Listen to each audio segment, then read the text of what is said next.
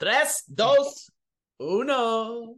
Listen to part of a lecture in an earth science class. Longitude, as you know, is the measurement of a location of a place on Earth, east or west of the prime meridian, which is a north-south line running through Greenwich, London. Now, determining longitude on land was fairly easy. People could work from a stable surface, they could return to the same spot again and to take measurements again and test different methods for accuracy. At sea, however, it was harder, and the implications of having no fixed method were much more serious. Latitude, on the other hand, wasn't a problem. They could measure the altitude of the sun at noon, then look this up on a table that showed the sun's declination for the day. But there was no such method for longitude. What sailors did instead was sail to the latitude of their destination, turn toward their destination, and follow a line of constant latitude. This was called running down a westing or running down an easting, depending on their course. Another option to measure the longitude was to use dead reckoning, which involved calculating your position based on estimated speeds over a period of time in a particular direction. Both of these systems had drawbacks. Running down a westing or an easting prevented a ship from taking the most direct route, or a route with the most favorable winds and currents, which made voyages much longer, days, even weeks longer. Because of this, dead reckoning was used, but was inaccurate, especially on long voyages out of sight of land, and as a result, they often ended in tragedy in the form of shipwrecks. One particular error in navigation was the Sicily naval disaster in 1707, which took out an entire fleet of ships.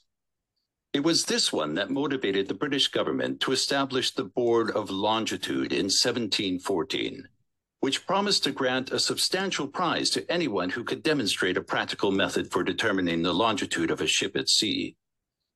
Many ideas were put forward. One proposed by Gemma Frisius relied on astronomical observation, but these, of course, assumed that the motion of celestial bodies was predictable. Other ideas included lunar distance, complex equations based on the sightings of planets, and many more. The real solution, everyone knew, was to know the precise time where you were on the open ocean and also know the precise time at home. In other words, the solution was to build a reliable clock that could keep the time of a given place. But this wasn't as easy as you'd think. You see, at sea, there are variations in temperature, pressure, and humidity. And there is also the risk of corrosion in salt air and the constant motion of the sea to contend with. So even acclaimed scientists such as Isaac Newton believed it couldn't be done and favored other methods like the lunar distance method. Then a carpenter, George Harrison, was convinced that he could build a reliable clock to determine longitude. He took a model of a marine clock built by the English clockmaker Henry Sully in the 1790s and improved upon the design. In Sully's design, the balance oscillations were controlled by a weight at the end of a pivoted horizontal lever attached to the balance by a cord, which negated the temperature error due to thermal expansion. Holy shit. But Sully's clock was only accurate in calm weather. Harrison's aim was to reduce and even nullify the effects on the clock of constant pitching and rolling. So Harrison went on to create 3 sea clocks called H1, H2, and H3. All 3 clocks were fairly large clocks ranging in height from 59 centimeters to 66 centimeters. He presented the first one to the board, and it was given a trial at sea in 1736 on a voyage to Lisbon. On their return, the captain praised the designs, saying that his calculations had placed the ship 60 miles east of its true landfall, which had been correctly predicted by the H1. Harrison then worked on the second 2 clocks, H2 and H3, but was dissatisfied with the results. Here's where the story gets interesting. In 1753, Harrison ordered a pocket watch from a London watchmaker. The watch was to be based on Harrison's own design ideas. When he received the watch, he realized that with certain improvements, it could become the timekeeping answer to the longitude problem. His simple breakthrough discovery was that small, high-frequency oscillators were much more stable during movement than were larger clocks. H4, just 13 centimeters in diameter, was the result of this realization. The improvements Harrison made included a balance wheel that oscillated at a higher frequency. It took him 6 years to produce the H4, and it was sent on a transatlantic trial in 1761. It was proven to be a few seconds slow, so Harrison expected to be awarded the Longitude Prize for this, but the board attributed the accuracy to luck. The Harrisons were outraged, and Parliament eventually offered £5,000 for the design. On a second trial, which also demonstrated incredible accuracy, the board attested that various inaccuracies were canceling each other out. Eventually, Harrison enlisted the aid of King George III, who, after testing the watch himself, wrote to Parliament insisting that they award the prize to Harrison. Finally, in 1773, he received a sum of £8,750. Oh, wow, a little but bit never more. received the actual full award. What was it? But neither did anyone else for that matter. Shut up. This is I'm not even going to complain. That was not going to help me That's with my hard. life. Anyways, it's crazy how they get. What is the lecture mainly about? What is the lecture mainly about, Angela? This is all about a watch and figuring out problems to solve something, right? And then they had a whole bunch of things and they came up with different ways of doing it. So here we go. A comparison of old and modern methods of calculating global position. I don't know if it's a comparison, though. Let's go to B. How the accurate measurement of latitude and longitude affected trade. Had nothing to do with trade. How global position can be determined using the sun, moon, and stars. Never did they mention any of those. I just heard sun, I think. How the problems No, of sun and moon. No, What was that? yeah, they say that the latitude use the sun and moon, and they follow constant latitude. Okay. Now, do you think the lecture was entirely about that? No. How about the problems of calculating longitude were solved? Yeah.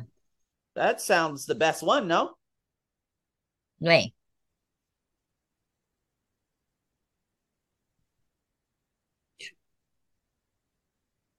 No, it's D. You think it's D, right? I think that sounds like Yeah. the best one. Okay. Okay, good. All right, let's keep it going. Which is one disadvantage of dead reckoning? Okay, drawbacks. So I got dead reckoning here. Another option, the drawbacks. Prevent ship from going the direct route. Favorable winds and currents. Because of this, inaccurate and people die. More illness on board. Really? Running out of food? Getting caught in unfavorable winds and currents? Yeah. But No? did I write favorable winds and currents or unfavorable? Honestly, D, Oh, inaccurate favor. causing longer voyages. Long Oh, yeah, voyages. boy. Yeah, because it says unfavorable here, but in my thing, it says favorable winds. I didn't write unfavorable. Got to be very Yeah. careful with your prefixes and what you write down, too. Okay, I kind of like D. Let's keep it going. Isaac Newton. Did you write his name down? No. I wrote down. So you didn't write down Isaac Newton? Got to make sure you write down those damn names because they're used as markers. I remember writing down Isaac. ISAAC.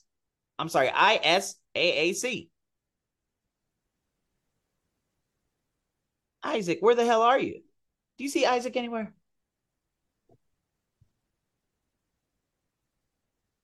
More up? It's got to be more up. Yeah. Isaac, bam. Isaac thought it could not be done. He favored the lunar. George built the clock to determine the longitude, improved the design of an old clock. Now, I did not That write being- down that he tried and failed to create an accurate. No. He was not convinced that a clock would measure time accurately. Well, he said it could not be done. He favored lunar. However, he researched the measurement of longitude. I don't know if he researched it. You think he No, I researched think it? it's You think it's B, no. huh? Yeah, it's B. Okay, and he did not study. He did not research. It just says he did not think, meaning he was not convinced. That's what I wrote down. Whew, okay. All right. These are some tricky ones. I swear, Angela. It's a little scary. Oh, that's why you have to write. Did you write down the H1, the H1N1? No. I'm sorry, the H1N1. That's the flu. My bad. Okay. The H1, the N2, the 3, the 4. You didn't write down those numbers? They gave descriptions to each of them. That's why it was so important. Why did it differ? Because it improved the balance wheel of high frequency. It was sent on trial, few seconds slow, awarded long price, attributed to luck, blah, blah, blah, blah, blah. Then I also wrote down this. It's D. Solve the problem of constant movement on ship. More stable in movement. Very good. A, it says considerably smaller in size. No. No. Was the only one tested in transatlantic? Well, it didn't say anything about that. Solve the problem of... Uh-oh. I think my problem in this part is because I usually try to do take notes. You tried to what? What was that? So I didn't take notes in the listening section. And what was your listening score again, Angela? 21. Oh, ooh, shit. That means if you take notes, you get a 25. Maybe. Ain't no maybe. Ain't no maybe. Yeah, so I think I have to I think I need to start practicing that, but it's because I lose the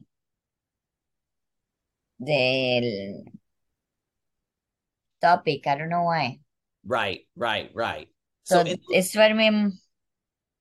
Go ahead. For me, it's more easy when I close my eyes, so I start listening. Okay, I can answer more. Of course, when it's something like that, it's not easy. Exactly. Too much detail. Absolutely. This one had a ridiculous amount of detail. So it's about, and this is why going through that listening course and seeing the note taking and figuring out a system that works. Listen, I'm using 10 fingers. That's why it's so easy for me. But I'm showing you exactly the importance of different things that I had written down. I wrote down Isaac. I wrote down all numbers. Okay. I wrote down H1, N2, H3, 4, 5, 6, COVID. I wrote that all down. I wrote down the different years.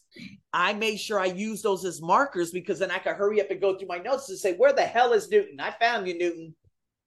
Oh, the H4N1. Okay, I found the HBN154 right here.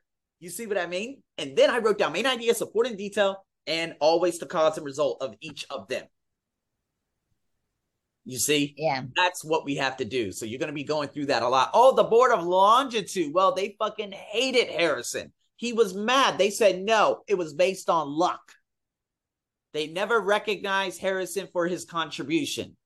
However, King George III, the 4th, the 5th, the 6th, I don't know who their names are, awarded the prize to Harrison. I think they did recognize, but they didn't give him the full price. I think they recognized, but I don't think they gave him the full price. Let's keep it going. They were reluctant to give Harrison a large reward. Ooh, I kind of like me a little bit more. They were over rigorous in testing. No. They wanted to award the prize money to someone else. No, they just didn't want to give.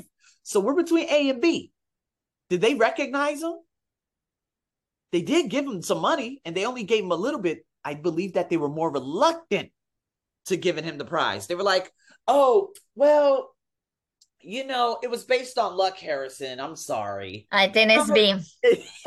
You think C or B? B. Okay, B. Yeah, because they were like, well, Harrison, to be honest with you, Harrison, it was based on luck. We're only going to give you a little money. I'm sorry. So you think motherfucker. You see what I mean?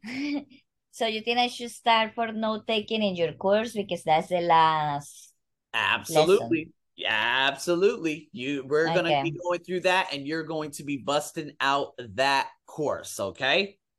Okay. Uh-oh, I got one thing right here. Are you ready? We got an audio. Here we go. What sailors did instead was sail to the latitude of their destination, turn toward their destination, and follow a line of constant latitude. This was called running down a westing or running down an easting, Westing, depending on their course. Okay. Another option to measure the longitude was to use dead reckoning. There it is, up here. Yep. That's it. Running down what sailors did instead, sail to latitude toward this. No such method for longitude. Measure altitude at noon. How sailors navigated without the knowledge of longitude. No such method for longitude. I think A is a perfect answer. Yeah, A. Let's look at B. How sailors measured longitude. They couldn't measure it. How sailors applied land-based methods of measurement to sea. Ooh. Determinant on land easy. No. On sea it was harder. They cannot determine the both. Worked out the most effective route to take. And no. Kind of like A. Let's see, Angela. Oh, we missed one. What the hell happened? Let me guess. It was the last answer. Oh, no. Let's go back down. Hold on. Where does it say it was smaller? Breakthrough discovery, small and more stable. Solve the problem of Angela, I heard you say D, but I didn't look at A, and I didn't look at my notes, and it said small and more stable. Angela, Oh, but I didn't think about small in size. I'm gonna cry. Okay. I'm gonna trust my notes. That's another reason why you need to improve your note taking. Because although constant movement, I saw movement here, but I didn't see A, considerably smaller in size. Although it was there, and there were just a few words before that, it said small, more stable compared to larger clocks. I probably would have gone with A. There we go. Okay. Oh, Me neither. that is a monster. Okay. Good job, Angela. All right. How you feeling? You feeling okay? Yeah, no, I just am worried about my note taking. Okay. You're not okay. Now that's a statement. We need a question. What's the question behind that? Okay. Now, I'm a little bit worried. Okay, but you're a little bit worried. No, but what? No, I'm gonna start the listening course and practicing. That's the only way. There you go. Okay. All right. You're a little bit worried, but No, I'm gonna work on this. Right. That's right. And so that's what I always try telling my, students in general, because they're like, oh, I'm really worried about this, or I'm worried about that, I'm worried about this. And I'm like, I need a question. How can I get better if I'm worried in one specific area? My note taking. You just said it. So how will I improve my note taking? Arsenio gave me his course. What am I going to do? I'm going to study that. I'm going to improve my note taking. And what's the end result? I'm going to improve my score by making sure I write down more key details. Boom.